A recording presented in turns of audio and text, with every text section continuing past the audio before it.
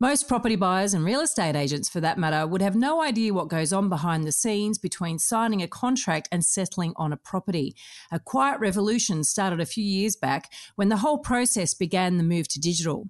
Before then, we'd often hear of settlements delayed because, can you believe it, the bank had lost the paperwork. A company called PEXA has led the way in this space, and today we're keen to understand the improvements that have been made to the process, the challenges in stitching together banks, governments and conveyancing practitioners in every state and territory, the surprising obstacles, yes, it appears a few elephants have made their presence felt, and the market insights that can be derived through the data that is now available as a result of this platform being used at scale. Many buyers probably wouldn't be aware, but in the paper world, often your interest in being registered on title wouldn't happen for some time after settlement. So you as a new buyer might not be registered for weeks till after settlement. However, in the digital world, it happens, within minutes. You are registered as a new owner. Welcome to The Elephant in the Room. This is the podcast where we love to talk about the big things in property that never usually get talked about. I'm Veronica Morgan, real estate agent, buyer's agent, co-host of Foxtel's Location Australia, and author of Auction Ready. And I'm Chris Bates, mortgage broker. Before we get started, I need to let you know that nothing we say on here can be taken as personal advice. We always recommend you engage the services of a professional. Don't forget that you can access the transcript for this episode on the website, as well as download our free full or forecaster report, Which Experts Can You Trust to Get It Right? theelephantintheroom.com.au. We're joined today by PEXA's Chief Customer Officer, Lisa Dowie. As a senior leader in financial and information technology industries, Lisa's played an active role in assisting the market's transition to the digital era of property settlement. She advocates for lawyers and conveyancers across Australia who represent home buyers and sellers, supporting them with critical property services. Since buyers often have no idea how settlement actually comes about, we felt it was a good opportunity to discuss why your choice of property lawyer or conveyancer needs to take into account their ability to operate digitally. Thank you very much for joining us today, Lisa. Thank you, Veronica and Chris, for having me. I'm excited to join. I have to probably declare I am a bit of a property enthusiast. I am, like many Australians, I think I love property. I am a part-time property investor, and as you've rightly called out, I do work within the industry at PEXA, which is Property Exchange Australia. This does tend to happen, that people get attracted to the industry. Thanks for joining us, Lisa. Really appreciate your time. I mean, for our listeners, what's the elevator pitch for PEXA? Like, what is it and how does it actually work, and how does it kind of transform the industry? Good question. One I get often asked, particularly at barbecues. You go to meet people and you talk about what you do for a job, and often when you talk about property settlements, people aren't always that familiar with how it works and what improvements have been introduced. So I guess at a snapshot, what we've done is we have digitised the property settlement process. So basically, we've taken an old paper-based settlement process where previously banks and lawyers would all meet up in various settlement rooms across Australia, which for me seems hard to actually think about now, but they would meet up to physically exchange documents and checks. And so we've replaced that with a really simple online system that those same people use, and they meet in what we sort of call a digital workspace. And in most instances, that means that simultaneously we complete lodgement with the land registries across Australia and then disperse those settlement funds quite instantaneously to the seller. So obviously you just highlighted one of the big benefits of a digital sort of settlement is all the parties don't need to get in a room and, swap paper and kind of go on with their day. I mean, that's a huge time saver. What are some of the massive other big benefits that you see for the conveyancing sort of industry? Yeah, so definitely it's the transparency that the process provides. So previously people would meet up on the day of settlement and often they would discover there was discrepancies in some of the documentation. Perhaps there was a mismatch on figures. Something might not have been signed correctly. So then settlement would have to be, cancelled, pulled off. People have to go away and rectify things and then come back and settle at a later point in time. PEXA, all those checks and balances are completed in the lead up to settlement. So once you get to the day of settlement, that settlement will proceed. So it's a lot more efficient, obviously safe because paper can be prone to errors and risks. So the digital environment does provide a greater level of security. And I guess we touched on one. So for the seller, access to their funds a lot quicker. They don't have to wait for bank checks to clear like you previously would, which is based on the property values these days, that's a huge benefit. Yeah. And I guess for the buyer, it's really around certainty. Many buyers probably wouldn't be aware, but in the paper world, often your interest being registered on title wouldn't happen for some time after settlement. So you as a new buyer might not be registered for weeks till after settlement. However, in the digital world, it happens, within minutes. You are registered as a new owner. So a lot more certainty from that regard.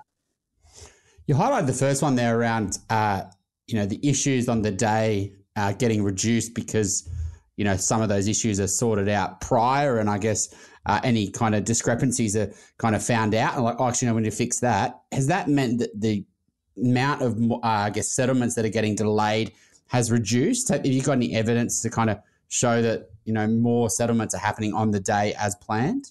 Yeah, definitely know that day of settlements has improved greatly. Previously, it was around 25% settlements would fall over on the day due to error. We know that that's now no longer the case. Settlements happen when participants want them to happen on that day now. So it's a real big benefit that we've seen. That's phenomenal because, and certainly I haven't been as exposed to it, I guess, as a buyer's agent, but when I was a sales agent, the amount of settlements that were disrupted or delayed were phenomenal. But 25% is higher than I expected. But I remember stories of vendors and buyers that were left, particularly with simultaneous settlements, where you've got basically somebody's entire house in a truck in between two houses, waiting for settlement to land so that they could actually go and get the keys and then move into the new place. And then the amount of times where that truck would just have to go and get parked somewhere because with all their stuff in it, and they have to go and stay in a hotel because settlement had fallen over. It's so risky, and I don't even know if they'd been properly advised before they even got themselves in that pickle. Yeah, agree. And I guess it's not even just the financial cost that is incurred when those delays happen, but it's the emotional and the stress that it puts on people. It's the biggest investment most people ever make in their lives. There's a lot of emotion attached to it. So I think, those emotional levels of stress and the impact that those delays cause really can be underestimated until you actually experience it yourself. There's so many parties involved, right? That's the difficult thing with a transaction. It's not, the buyer straight to the seller. You've got a bank involved. You've got two legal representatives, the real estate agent, there's all these parties and they've all got to do certain things prior to the settlement to make sure it happens, right? And, even if one of them doesn't do their job, then, things can get delayed and the person buying the house is the one who deals with all the stress of it all, really. Well, there's also money going in all different directions, isn't there? You've got money going to the agent, money going to various disbursements, money going to the lawyer, money going to the bank, money going to the vendor, so that in itself, and then all the calculations on the day of settlement with, the adjustments for rates and, you know what I mean? It's actually quite complicated and often people don't sort of think those things through. They just think they're buying a house or an apartment. Yeah, it's an extremely complex scenario. I must admit, before I remember when I bought my first property way back, I won't say how many years ago it was, but I remember once I had sort of my finance and everything approved and the real estate agent said to me, so who are you going to get to sort of manage the settlement? And I remember thinking, what? Doesn't the bank just take care of that? I didn't even realize at that point in time. And I even remember going into the lawyer's office that I dealt with at that particular time, obviously well before PEXA, and I remember walking in and they were just mounds and mounds of paper all around this office. It was basically a little pathway to get through the paper. I remember sitting there at the time thinking, wow, this is a crazy process, the amount that's involved, the complexities, the paper, the amount of running around I remember that I had to do to get checks and what have you for all the different parties. Little did I know that I'd end up working at an organisation that ends up digitising and taking away a lot of that stress, a lot of the uncertainty, but also just not having transparency about what's actually occurring and what I need to do to ensure that settlement goes ahead smoothly. So what's involved in the digital process? I would imagine every state and territory has its own legislation, right? You've got banks and then you've got to get every lender on board, right? And then you've got to get lawyers and conveyancers, solicitors, using it. How do you what has been involved in getting that up and running? I have to say it's been a huge behavioural shift, to change long ingrained process. Property had been settled in Australia for 150 years the same way, particularly with little innovation that happened along the way.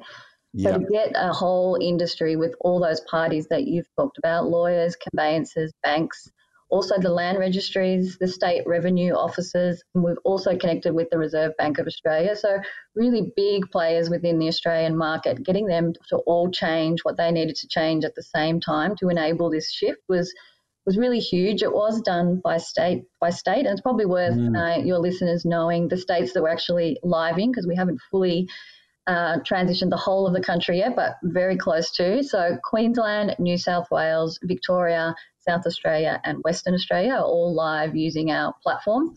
Yeah. And about 75% of all property transactions happen on the PEXA platform at the moment. Excitingly, ACT is the next state, so they are due to come online in September this year. And we're definitely committed to getting Tasmania and Northern Territory on our roadmap too. So we are committed to 100% digital strategy right across Australia. So I think that's important for your listeners to know. I'm curious about the priority there. Who set the agenda or the ranking or the order?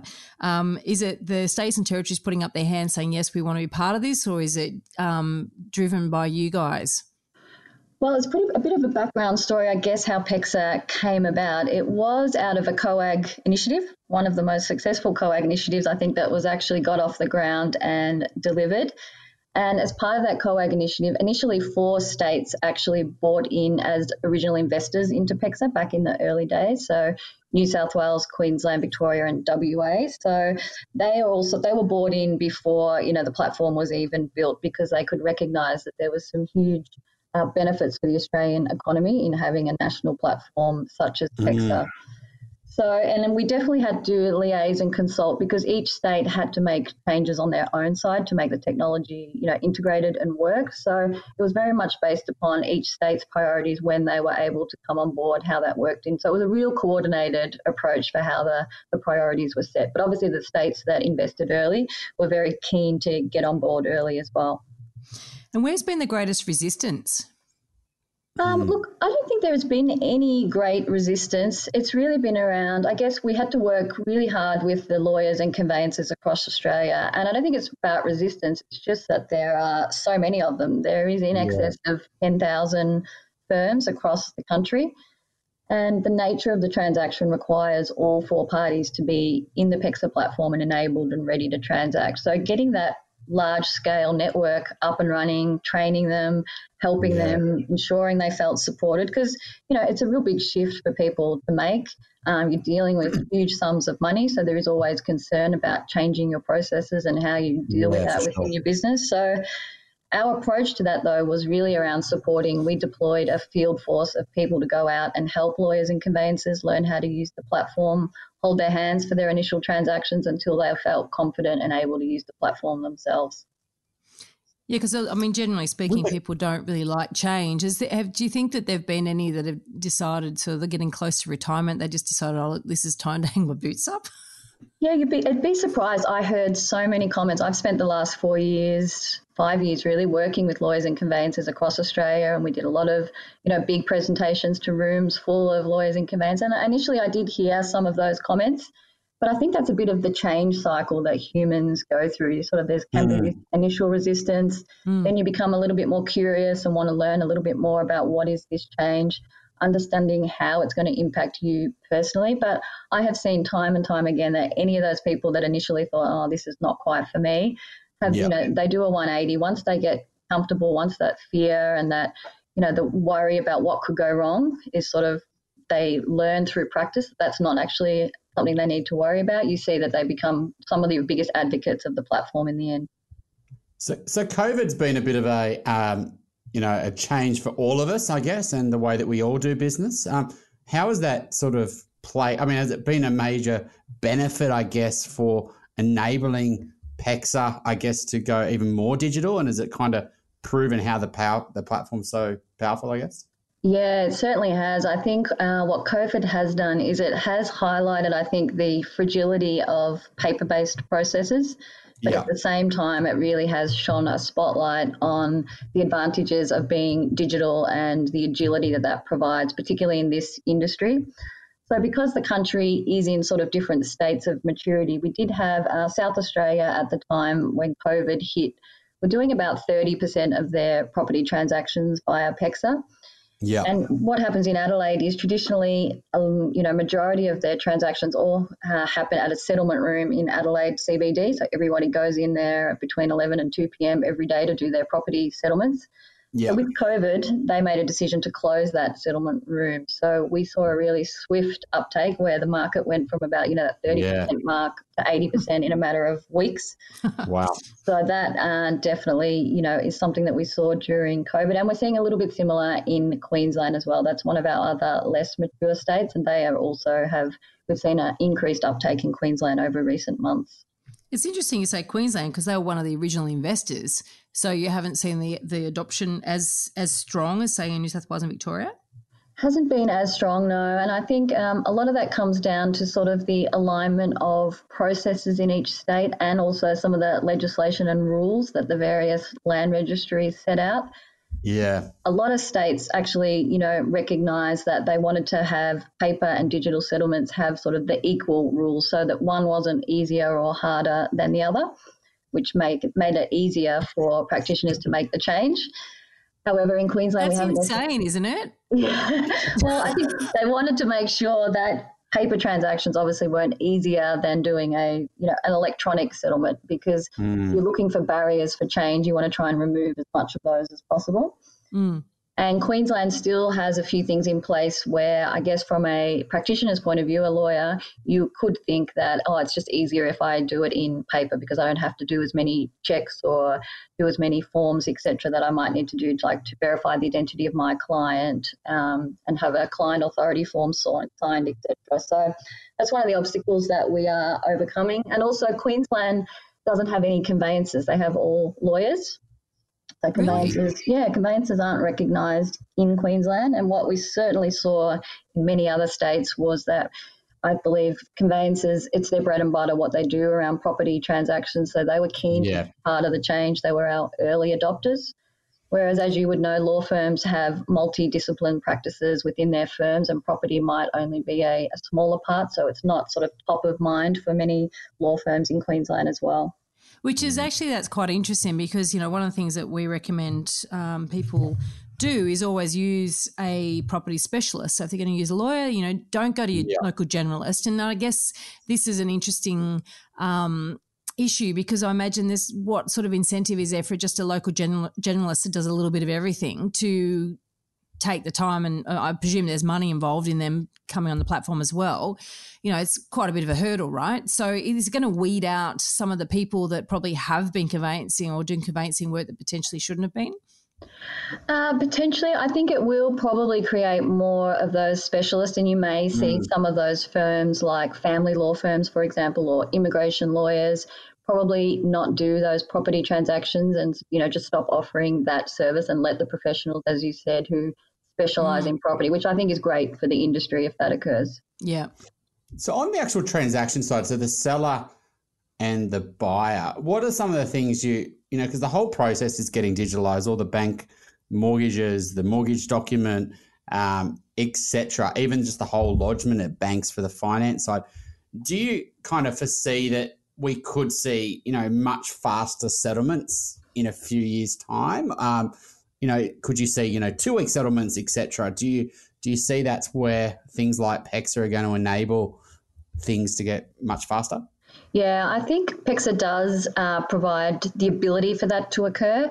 I think a lot of that then depends upon the industry. I mean, we can see instances as far as the PEXA platform is concerned. Sometimes things outside of PEXA happen the way they might happen, and we can get a settlement into our platform, 2 days ahead of settlement, and the settlement can occur. That's obviously not an ideal scenario, but there are often situations where things come about late. So from a technology and a platform point of view, absolutely we can facilitate that. I think a lot of it depends upon the industry, but personally I'm of the view that I think over the years to come we will see those settlement durations reduce over time. But what is it that holds up settlement? Because I've always thought it was the banks. Look, yeah, it's a combination of things, and I think that might be something, if you've spoken to a lawyer or conveyancer, you've heard. I think banks will probably say the same about lawyers and conveyancers, but I think often the holdups can be around, and I think this is where probably buyers and sellers can contribute to, is just around the amount of document. Even though PEXA is a digital platform, there are still documents that both the banks and the lawyers and conveyancers will require to be completed. Getting those back promptly really can be one of the biggest contributors to a settlement being delayed. So I think making sure that all those documents that buyers and sellers received are returned as quickly as possible is really, the ultimate goal to ensure that settlement isn't delayed. Yeah, so on that, I mean, Macquarie, for example, not just, we do a lot with them, but, they were kind of at the forefront of digitalising their mortgage process, right? And so, they've got digital loan docs that are all done via DocuSign, and now the state government form doesn't need to be printed and signed, wet signature. I think the conveyancers had a document for the stamp duty, I think it was, that needed to be signed wet signature. That no longer needs to be signed. So I think the whole process is kind of no longer printing documents, and it can all be done via DocuSign. So, we're seeing that it's making the whole loan process much quicker and much easier for customers rather than meeting up, sending it in express post, etc. So I can definitely see that whole process, being much faster. I once settled a property, when I was a sales agent, somebody actually paid cash first time. The only time in my 20 years in property that I've actually come across an absolute proper cash buyer, and we settled in 6 days. It was so without all the mortgage documents and that whole process. That I guess that's sort of an indication. I was some years back, but an indication of taking the banks out of the equation. Mind you, they would have had to pay the mortgage out, of course, of the vendor, because I don't think, very rarely do I come across a vendor that doesn't have a mortgage. But all these things do. That's actually one of the things, you're right, actually, that does take some time, because, banks are in no rush to, action a discharge form. And so, sometimes sellers can get themselves caught out because, they potentially be a bit, lax on sending that discharge form, and banks will take a couple of weeks to kind of action it sometimes. So that's definitely something that we see, delay settlement, where we're ready as a buyer, we're ready to go, but the seller hasn't, for example, forgotten to send a discharge form. How annoying. Yeah. Well, that's right, because it's, we're ready to go. PEXA, everything says it's ready to go, for example, and, the person's booked their removal list, et cetera, and then we find it falls over because the seller hasn't done something. So you're right, it can definitely be a huge pain. What are some of I noticed that when there was initially PEXA launched, that there was some teething issues that I guess came out. How are they sort of, they all kind of been sorted now? What are some of the issues that you found kind of going digital? I guess most of the issues were really around building the network at a rate so that everybody that wanted to use the platform could. And I think what we really did, and I think probably a hallmark of our success, has been bringing the industry together.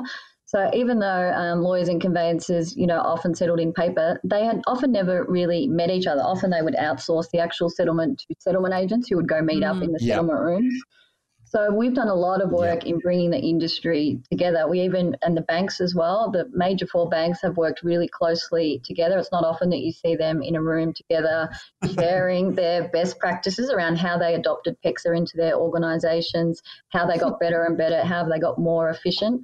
Then we also brought the banks together with the lawyers and conveyancers, because as you rightly mentioned before, Veronica, I think you mentioned you've heard that the banks cause the delays. Practitioners would say that banks will say the practitioners cause the delays. So getting them all together in groups in various states, we ran these industry forums and best practice groups where they could all talk about their issues or what they were seeing or what they wanted to see improved, and really allowed the industry to actually solve those together, because PEXA, we are in the middle as the facilitator of the transaction.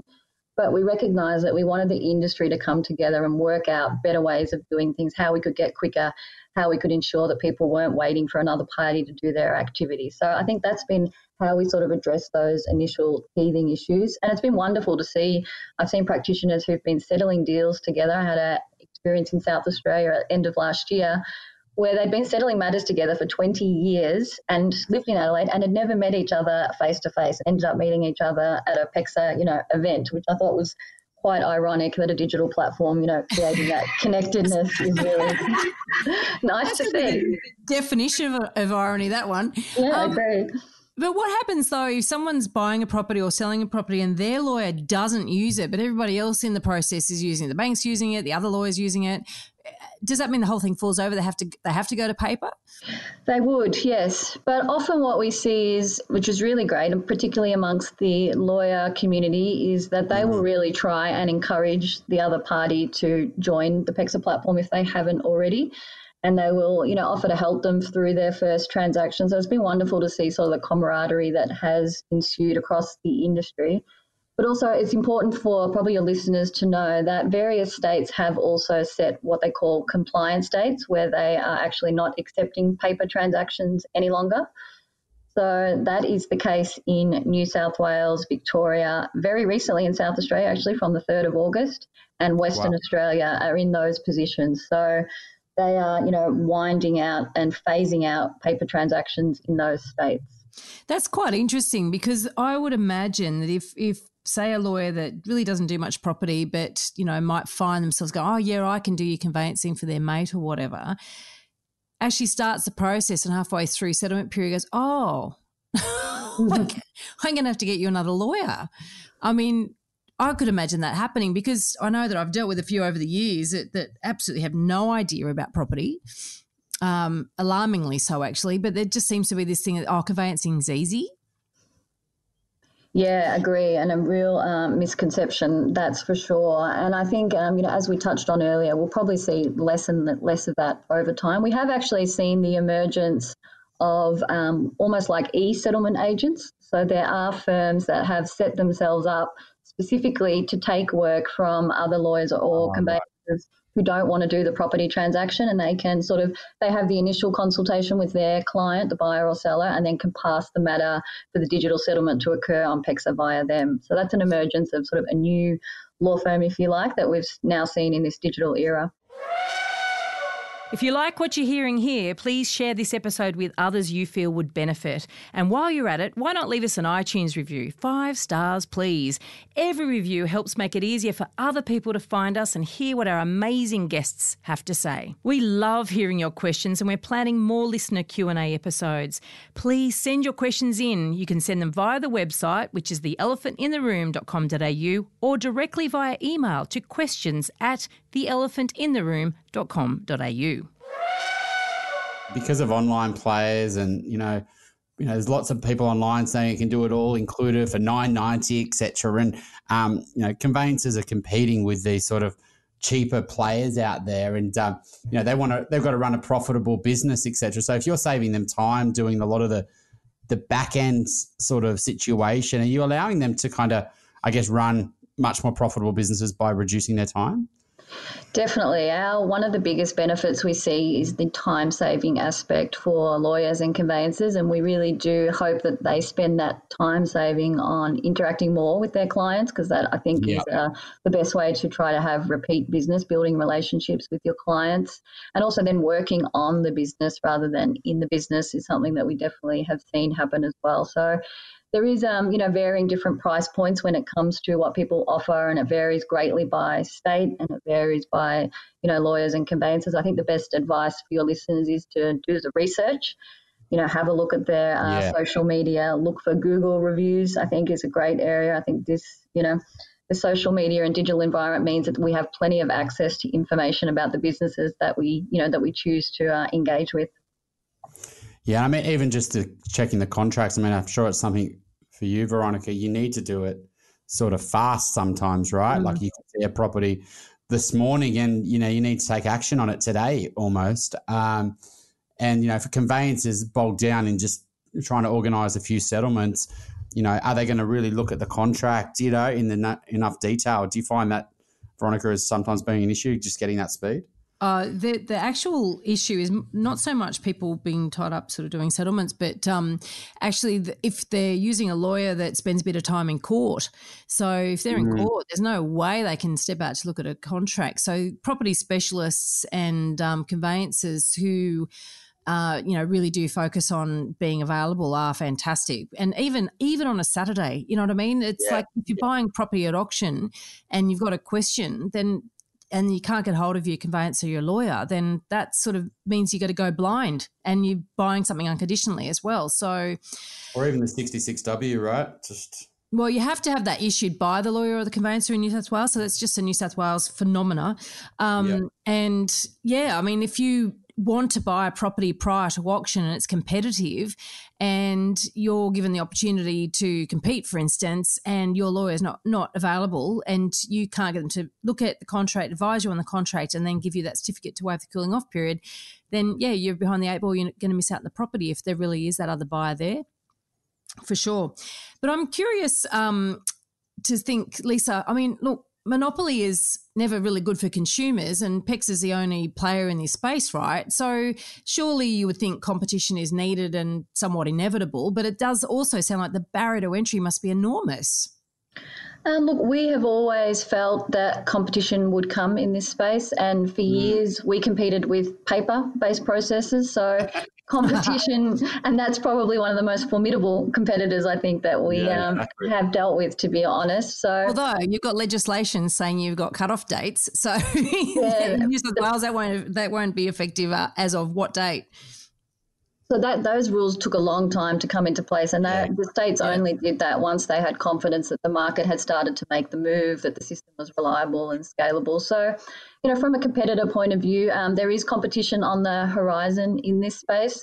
I think looking at the barriers for entries is something that governments are doing also. And from a PEXA point of view, we welcome competition. We recognise that competition is good for us because it ensures that we're really focused on continuing to be better and better and to ensure that our platform is meeting the needs of our members. We know that competition is good for industry because people naturally want choice. Myself, anyone I do business with as well, it's something that I always think of. But we also know that it should be good for buyers and sellers because it ensures that continuous innovation occurs in this space, and that they're values that PEXA holds quite firmly. So we're very open and welcome competition that comes into this area. So just on that, I mean, what are some of the things that are on the kind of product roadmap to come? I mean, I was just downloaded the PEXA Key app this morning. I couldn't actually use it because apparently I need to be invited to use it or something, with the transaction. So, but I mean, what are some of the things you can see coming that are really going to change the game a little bit? Yeah, well, great to see, Chris, that you're already onto PEXA Key because that is probably one of our most newest and exciting innovations that we have come up with this app for buyers and sellers to be able to use. But really, PEXA is focused on, now that we have everybody using the platform, we're really passionate and committed to receiving feedback from our members because, as I mentioned, we really are just the enabler and the facilitator of the transaction. So now that we've got so many people using the platform, the data that we can capture, we're really committed to ensuring that their experience is the best possible experience they can have. So we have many channels where our lawyers, conveyancers and banks provide us with feedback.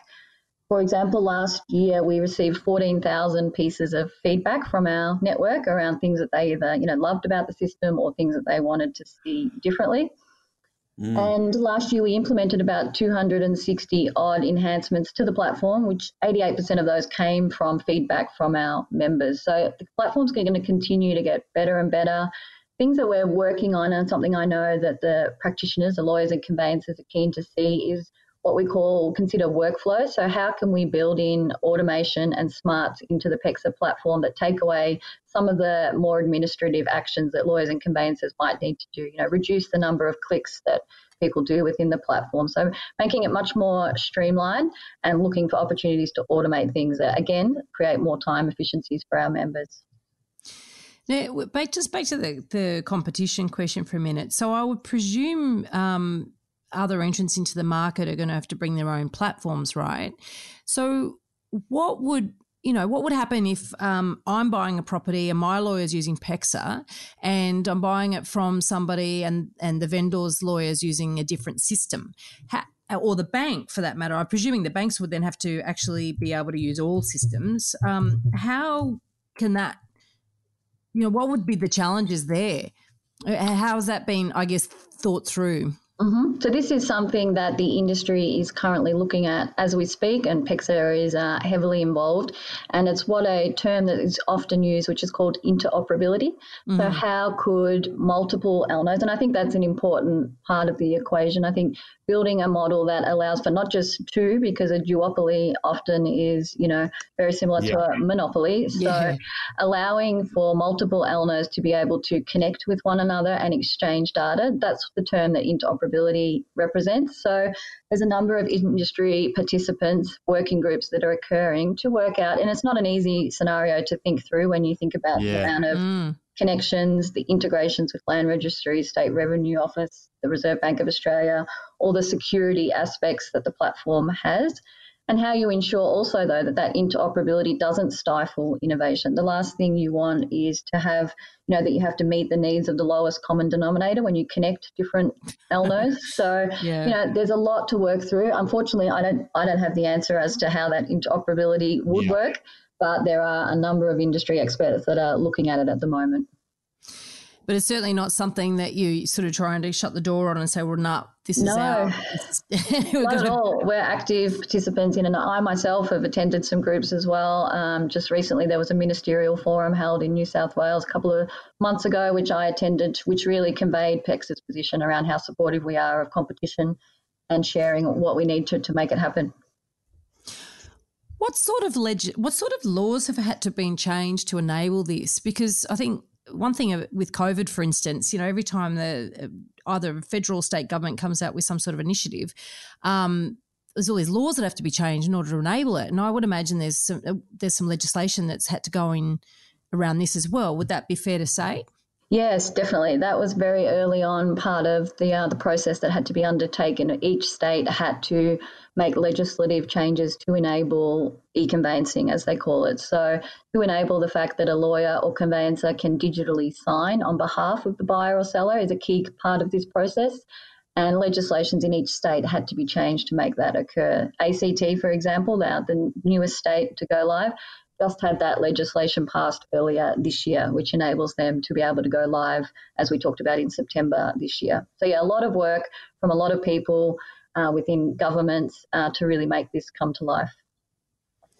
And just on the PEXA key sort of, can you kind of help out, because I think a lot of our listeners are investors, or they're thinking about buying a home, etc., or they've gone through an awful settlement experience, whether the broking experience wasn't great with the bank or the conveyancing experience. What are some of the things that you think that PEXA Key will really help sort of the buyer or the seller better understand or have more confidence around?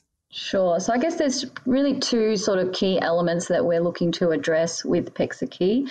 So one is firstly around security. So I'm sure you would have heard that email phishing scams are very much targeting the property industry as a whole.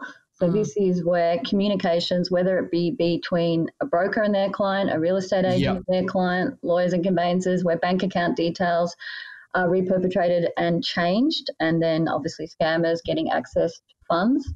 So we actually had that with one of our clients. An absolute horrible story, and it wasn't and it's actually it was a huge learning of the risks of sort of cyber sort of attacks, basically. And, it was a client who bought basically a terrace worth of, $2 to $3 million. And, they had to put in the shortfall, which was over $600,000. Yep. And they were using a bank that didn't allow them to debit that shortfall out of a offset account. Which all the banks are pretty much there now, but there was a few stragglers that are kind of now there. Basically a couple of days before the settlement, the conveyancer had sent to the customer, do you want to send the shortfall to my trust account? And what actually happened is, like you were talking about, someone was watching the conveyancer's email, just hiding in the background. And once that email got sent, they sent another email to my client. Now, my client's, extremely busy, lots going on, and, has done lots in property as well. So his confidence is kind of really high around these sort of things. And so he just took the email from the conveyancer on face value and basically so that you got two emails. The first one sent it to this account, and then the other email said, no, don't send it to this account, send it to this account. Ooh. And that's what was confusing for him. So he sent the money to the new account, and basically someone had obviously sent that from the conveyancer's email and had deleted the email after they sent it. So the conveyancer had no idea this was happening. And basically it was over $600,000 that went missing into a fraudulent account. And it was a really horrible situation because the customer had sent that money from 4 different banks. So, and it was a horrible. The outcome for the client is the settlement got delayed. I think it was 3 or 4 weeks. And it was one of those situations, Veronica, where it was in between two houses and they had to go into short-term accommodation. How did they get the money back? Did they get the money back? They got it all back. But we had all the banks freezing the money, and it was we were calling heads of the banks to get everyone involved, and it was a quite a big case, and some of the banks changed their policies after it. But it was one of those things where you just don't think those things can happen, but when it happens, it's like wow. And unfortunately, the customer got all their money back. But wow. I heard it recently, actually a buyer's agent, I think it was a buyer's agent, it might have been, anyway, someone I know that basically has a business where they invoice their clients. They'd sent out some invoices. There was a fisher out there looking at their emails. They'd picked up these email addresses and then sent a follow-up email basically saying, yes, we've just changed our bank account. We just sent you these invoices. Please forward the money to this account instead. Busy clients, paid the money. Then the buyer's agent's starting to chase them and go, are you going to pay your bill? And it's like, I did. I followed your instructions. Never picked up the phone to go, that's a bit odd that you would send a separate email. You know what I mean? We just sort of do things and then think afterwards. So, I think it's becoming more common by the sounds of it.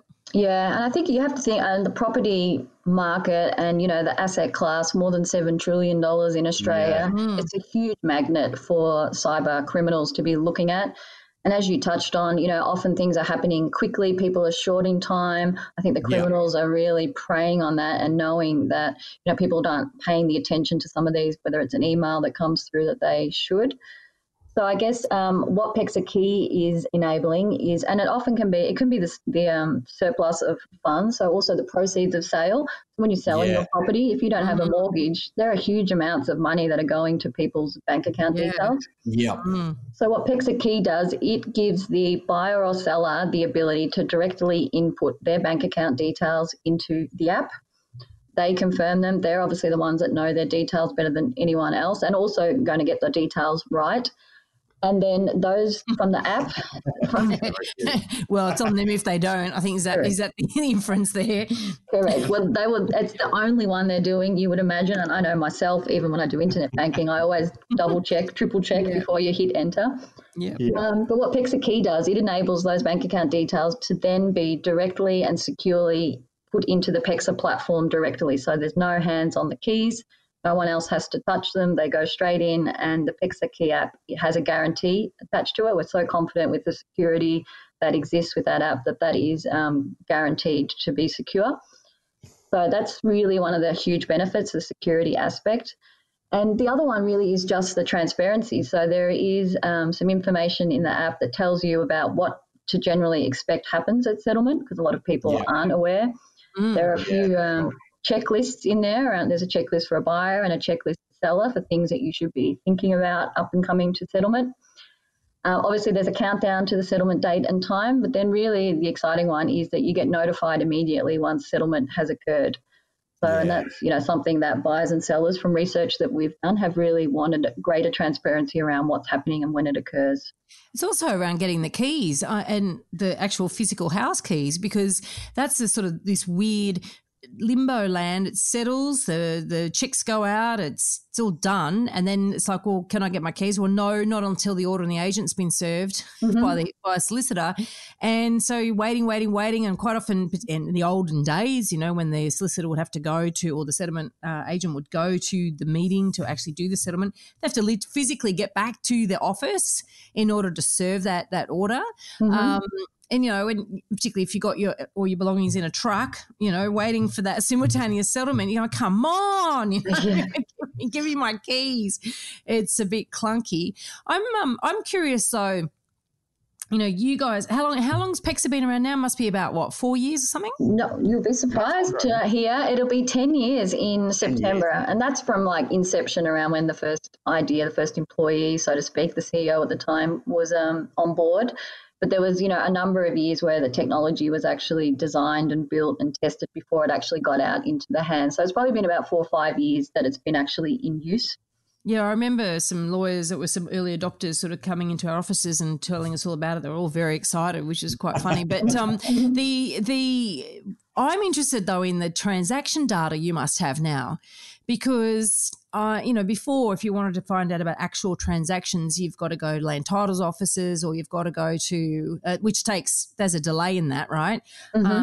Or you'd have to go to individual banks, and then you're not getting a capture of a whole city or a state or whatever. So because there's been a lot of media around about low listings of late, and I've been questioning the validity of talking about listings, because a lot of properties are transacting off market, for instance, and we don't know what that proportion is. But if we looked at transaction data, we looked at listings data, we actually have an accurate view then of how much property is being transacted off market. That's just one example of what you could do with the data. But is that sort of information now coming through, or is that data now coming, getting used by PEXA in any way? Yeah, we're certainly looking at it. And I guess it's become a lot more topical during COVID, as everyone is sort of on a heightened sense of alert, wanting to know what's happening in the property market.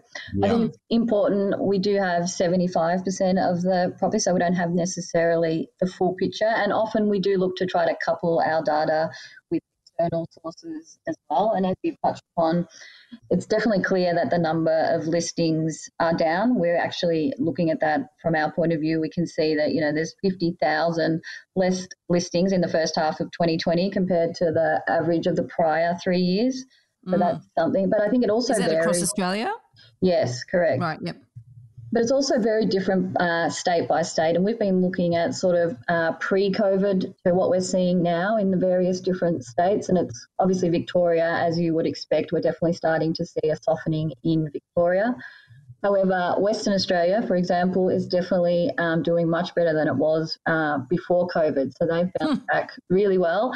And I think I heard an economist say the other day that, the economy is following the virus at the moment. So, and I think that's definitely the same what we're seeing in data as well. But we're trying to use our data also to help other industry participants. So we are keen in sharing some of our insights with members, with the land registries, for example, so that they can manage their workforces and the flow of, information that's coming to them as well. If we could get that data on the settlement day out there, even if it's aggregate data, it would definitely help people to have a much more finger on the pulse.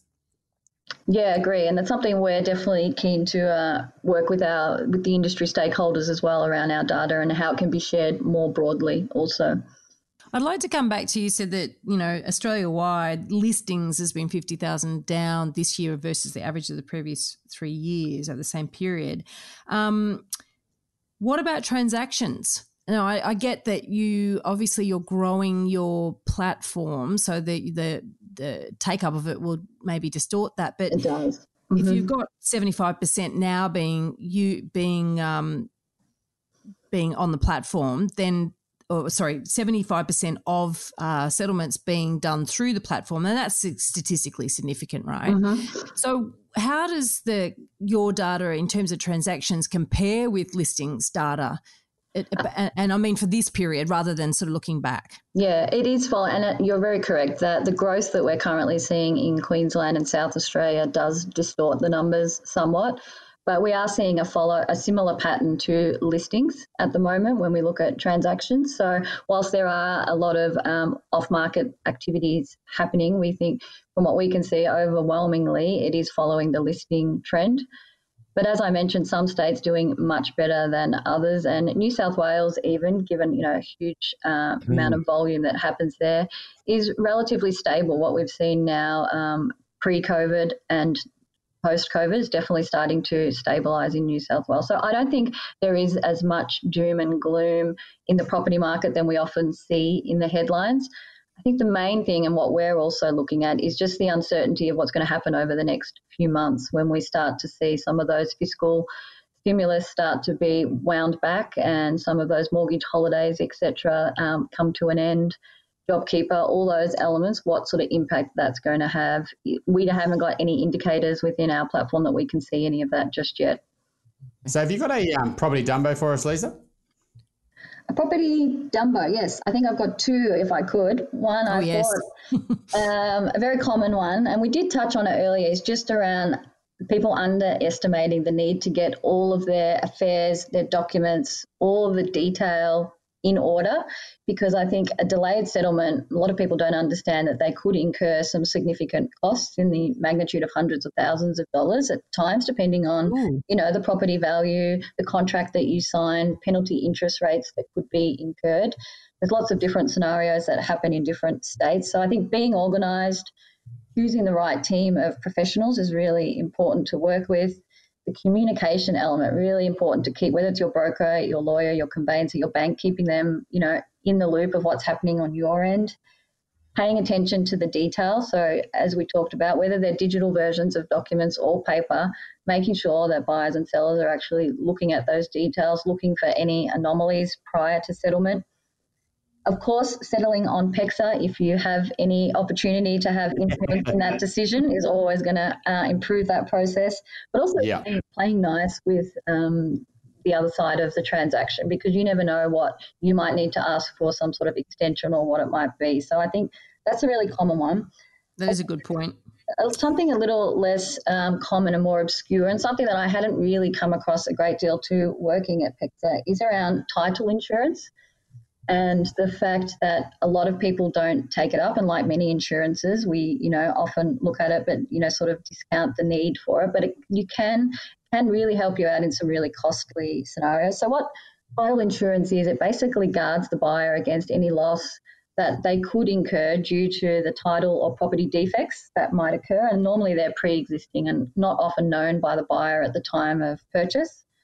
And I am aware of an example that happened in Victoria, in Ringwood, where a particular buyer purchased a property. It was about 30 years old at the time of purchase, situated on a sloping block. The house looked to be in really good condition, and it had been previously renovated about 15 or 20 years prior to the purchaser buying it. Then they'd been in that home for about 7 years and decided that they wanted to do some renovations themselves, so they approached the council, getting new renovations. And then when the council came out to have a look at that, they observed that previous works had been carried out to the property, which had not had approval. And they actually created a subfloor area, excavated under the house and removed stumps, and created habitable rooms in this space and storerooms. And the council then issued a notice that said that the buyers had to actually demolish or rectify those unapproved works. Cutting a long story short, it was about $270,000 worth of works and loss in value that occurred. And this particular instance, they did have a title insurance premium, which cost them $400. So it's not a small amount, I guess, when you're thinking about it. But when something goes wrong, that's obviously when those types of insurances really come into place. And something I must admit I didn't even know about existed. So it's good to actually, for buyers, to talk about that with their lawyer or conveyancer. It's a really good idea, actually. We should actually do an episode on it. So you've given us a new topic, which is great. And I know some experts in the space, so I can put you in touch with some if you like. Please do. Please do. Yeah, this would be a really good topic. Yeah. Yeah. And the first one, you're right. I think, just getting all your documents and just taking it quite serious and working with your broker and your conveyancer and just staying on the ball. Because, sometimes you might want to bring the settlement forward, or you might, just stay on the ball with it, because, those 6 weeks do fly by. And And, the whole process can become much more stressful very fast if something's not going right. So, we've seen that quite a few times where, potentially the clients are just, it's all right, we've got 6 weeks. And then all of a sudden it's 8 days before settlement, and then they have a work trip that, comes out of the blue, and they tell us, or they're going on holidays and they don't tell anyone about it. And so, it's sometimes that 6 weeks is very stressful for all the parties involved by just not being on top of your paperwork. Yeah, I agree. I heard a quote once around, risk really is just a measurement of knowledge. And I think that really resonated with me in regards to buyers and sellers, just being aware of what's happening and where you can actually have an influence to ensure the best outcome. That's actually really interesting. I'm saying, because that you don't know what you don't know, and that therein lies the risk. It's so much within property. Yeah. Mm-hmm. Thank you so much, Lisa. That was a very interesting and informative chat, and we wanted to sort of dig a little deeper into actually what happens in this space, because, as I said at the header, at the outset, God, as an agent, as a sales agent, I had bugger all idea. It's only really been in recent years that I've even got a glimpse of it, and obviously as a mortgage broker, you'd have more of an insight into what goes on in settlement, Chris. But I think most buyers have got no idea. So thank you so much for sharing your insights today. Thanks for coming on. No, thank you both. My pleasure. We want to make you a better elephant rider. And this week's elephant rider training is... Let's pick up on that conversation around title insurance and the sorts of things that title insurance might protect you from. Lisa gave the example of somebody who bought a property that had unauthorised works done by the previous owners. And in off-air, you and I were talking about boundary issues, right? So there are certain things that if they're in a contract, they actually give you some level of confidence that you will not have those issues. But obviously title insurance is protecting you from the great unknown. But these are things that we do look for in contracts, and they are also things that we see people aren't so bothered about when it's a hot market. And when the market slows down, they're very bothered about. So, for instance, an occupation certificate. So if you're buying a property that's been renovated at some point, or it's been built from scratch, you'd want to see that it has an occupation certificate in the contract. Now, a lot don't. And then that's always a question I would ask. I would say, why isn't it there? Where is it? And often the vendors have to go scrabbling for it, or they might have to go to council and get the thing issued issued, or go to a private certifier. Yeah. But without it, there's no actual assurance, and even then, it's not a guarantee of everything, by the way. But without it, there's nothing to reassure me that that property's been built according to what's been approved by council, and then. Also, you could have a building certificate, which is another document that councils can be ordered from councils, and that basically says that council says everything on there's fine, and you got sort of like a 7-year guarantee, I think it is, that they won't. The council can't come along and ask you to remove anything. So there are things that can be requested and asked for.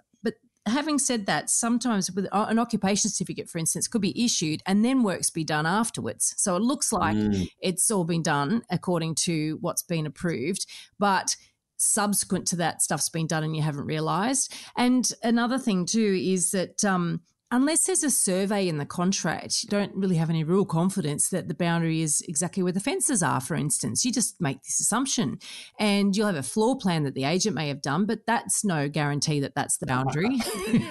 And I hear you laughing in the background there, Chris.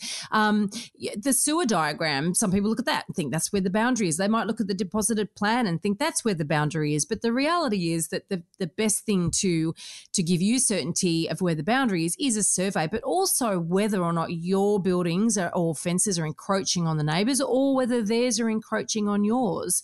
So there are additional things that you can request. Now, if they don't have them, they're at cost. It could be your cost or the vendor's cost. And once again, going back to if it's a hot market or a slow market. If it's hot market, the vendor's going to say, bugger off, you want that, you pay for it. If it's a slow market, the vendor may be struggling to sell the property and you say, you know what, I'm not going to buy it unless there's a survey. So you're competitive, or your ability, I guess, to request these documents to give you more certainty throughout the negotiation process really does depend on the market conditions. But you should definitely be aware that there are extra things that you can ask for. Another thing I would look at too is that when a property has been renovated, extensively renovated, if you can get hold of the plans that were approved from council, and you can go back into archives. Now that's going to take you 21 days if it has to go to archives, but sometimes depending on how long online. they keep some stuff online. Now that's been up to 5 years, and in some cases I've actually seen it for longer than 5 years. So that information may be available online. You can actually download the plans and compare it to what the floor plan is that you're buying, and think, hang on a minute, there's a bathroom there that wasn't there in the approved plans. So there are some ways that you can actually get a hint of that.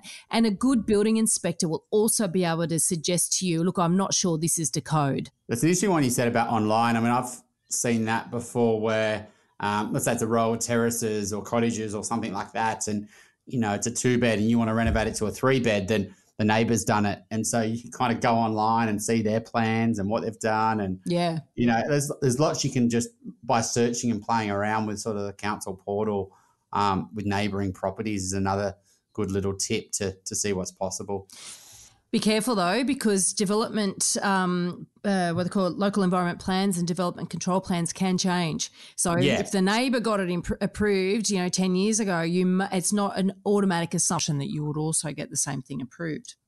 Oh, 100%. I think the why I laughed around floor plans is, I don't know actually the legality of it all with if they can do it, but for example, a client bought a property just this morning. And the property went live on the weekend, and there was 50 people through this property. And he went there. They were trying to buy it pre-market last week. And the agent said, no, we've got to do an open because they want to see how the market's sort of going to take the property and how hot it's going to be. And they went to the start of the open and all the way to the end of the open. So they saw everyone arrive and everyone leave. And it was interesting. I chatted to him yesterday and said, what's your thoughts? And he said, well, most people walked out quite disappointed because the agent said it was a 4-bed. And it wasn't a 4-bed. It's a 3-bed plus like a dungeon. And it says 3 bathrooms, but that's not a bathroom that you'd want to use. And he just said, and then also that, not in that scenario, but he said, the floor plan kind of, people expect one thing and then they go and they see another thing. So I think this is just the thing with those floor plans that can be super deceiving. And I don't know whether the measurements are always right. No, they're not. And so, I think you've got to take your own tape measure. You might look like a bit of an idiot sometimes kind of tape measuring things, and people think you're doing the couch and the bed and things like that. But just check the room is as big as they think on the floor plan. Very because true.